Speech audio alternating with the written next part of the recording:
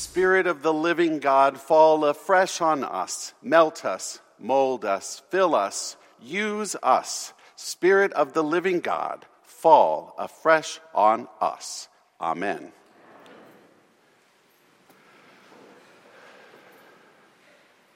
Shocked. Shocked, I tell you.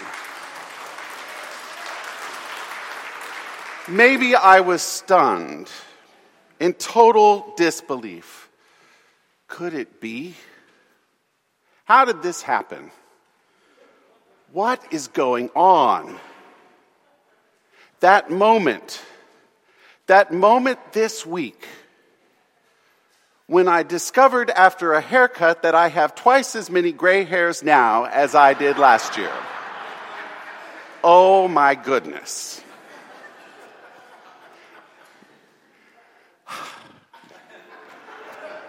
Seriously, here we are.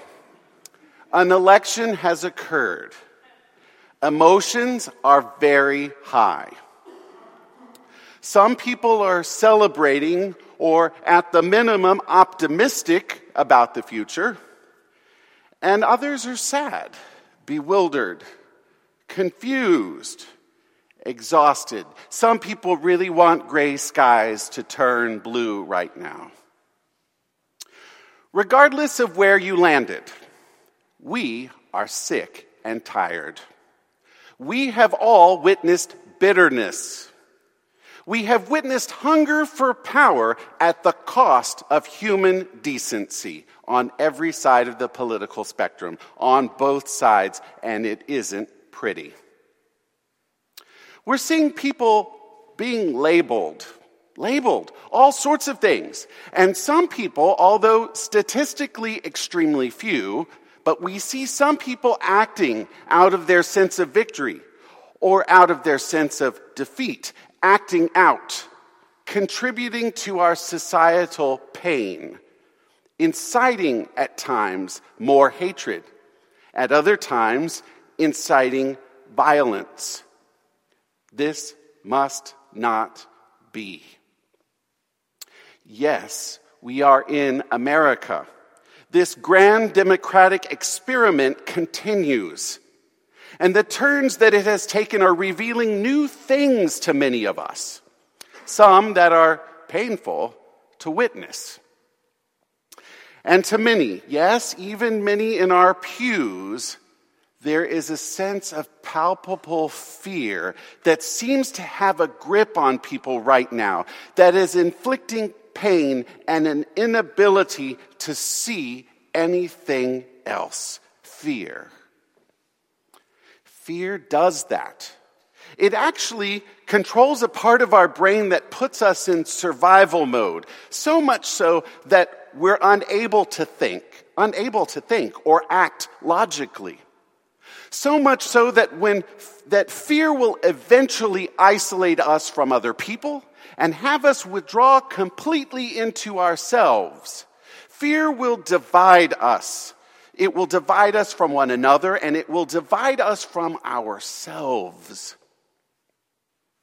I have to remind you that we live in the United States of America. But right now, you and I are here in church, among the body of people who proclaim Jesus Christ as Lord, and have committed themselves to casting Christ's wide arms of love so that all may feel God's saving embrace. All people everywhere. In doing so, we're carrying out the ministry of Jesus for now and for the age to come. But this isn't easy. Today's gospel doesn't make it any easier.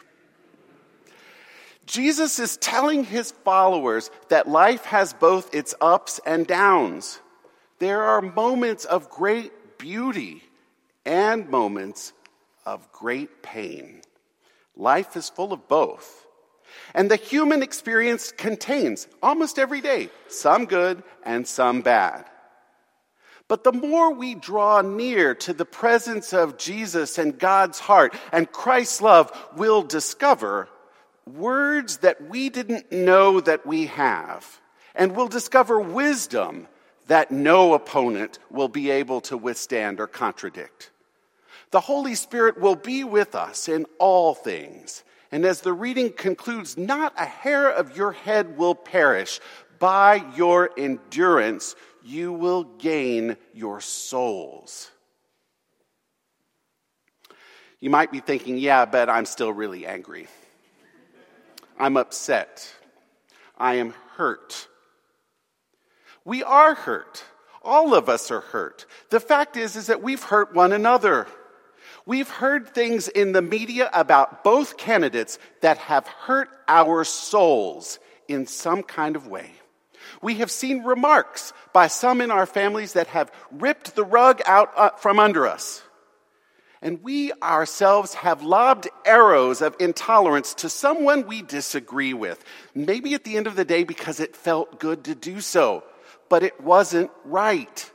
Because we broke a sacred relationship between people we love and care for, and they love and care for us. But our fear made us choose to fight rather than to listen. Being a disciple of Jesus is a ministry of healing. No one is exempt right now. Being Christ's disciple means we are going to be peacemakers and build bridges, and we are going to be God's agents of healing in this world, in our country. If you lean liberal, your job is to seek out people who lean conservative and get to know them. You need to get to know them and find out what they value, what's important to them, what is it that they fear, and what is their greatest hope for their families and for themselves. You might be surprised. You don't necessarily have to agree with them, but you might be surprised. And you also need to hear from them how words have hurt them. There's a good chance they have, because words hurt. Now, if you lean conservative, I'd say something very similar as well. But I'd ask you to be aware that many people who lean liberal are feeling an intense fear about their livelihoods and well-being. And they need your commitment to be kind and to be in community with them and listen to them. Being a disciple of Jesus is a ministry of healing. We have to put ourselves out there. Not one person in this room is exempt from this. If you see nation rising against nation, even betrayal by family and friends, the focus of your ministry has to be to extend the healing hands of Jesus for yourself, for your friends, and even for those people whom you consider strangers and those whom you are afraid of. We have a kingdom of God to proclaim. We will love God with all our hearts and love our neighbors as ourselves. And we are called to seek out those who hurt most among us.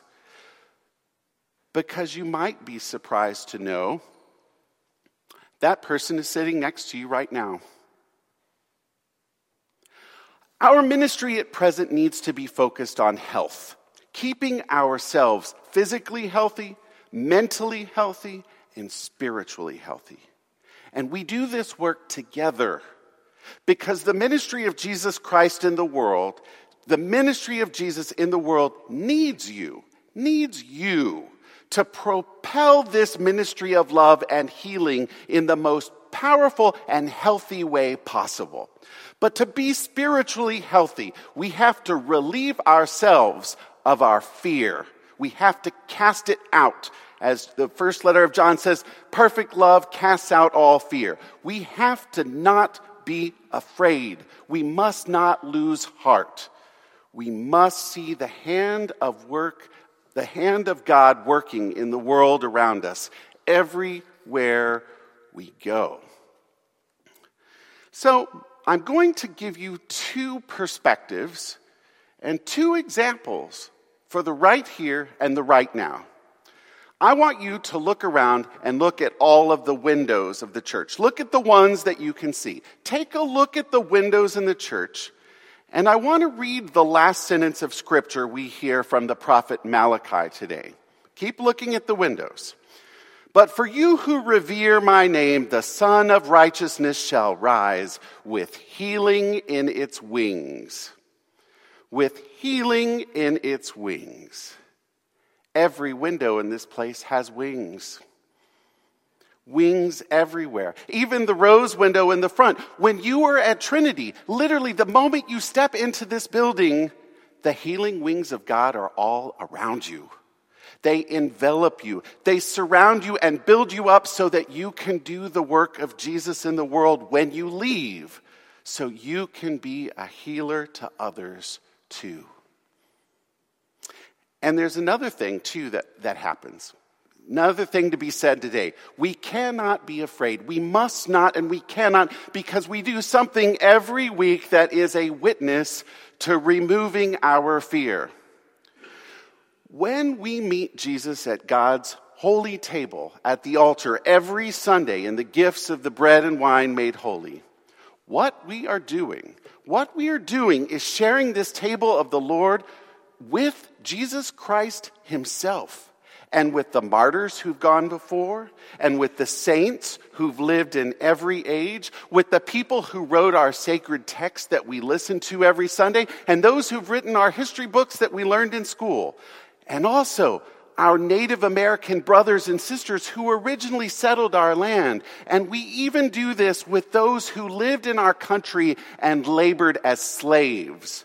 We not only feast with them, but we also feast with all those who've ever advocated for women's suffrage, or who suffered at Auschwitz or in other concentration camps. We do this with everyone who ever died of AIDS, and all who have fallen victim in the world to terrorism and all sorts of acts of violence. And also all the veterans we know who fell in the midst of service to their country. We feast with Christ and with all of these every Sunday. Every one of them surrounds us as a great cloud of witnesses when we say Amen to the body of Christ and the cup of salvation. All of these are here. They have been there. They have gone through this. And they are here for us to strengthen us alongside Jesus and walk with us every day of our lives. We cannot be afraid. We must reconcile. We must forgive. We have to be advocates for the most vulnerable. That's not going to change. We're not letting anyone off the hook. But Jesus tells us over and over and over again, do not be afraid. We are the people of Trinity Cathedral with healing in our wings, with the witness of thousands who've gone before us. And we won't stop now, not tomorrow, not ever. Because the ministry of Jesus Christ and the love of God's world is at stake. And we're going to be part of it today and tomorrow. We must be optimistic for tomorrow. For Christ's actions in the world will continue to be revealed, and we will be an integral part of them. So fly with the wings of healing. If you need more strength, come back again. Fly to surround others with the healing balm of Christ's love for them, and return to be fed. Return to be empowered and fly to new places, to new heights, where the glory of the Lord will be revealed and all flesh shall see it together, for the mouth of the Lord has spoken it. Do not be afraid.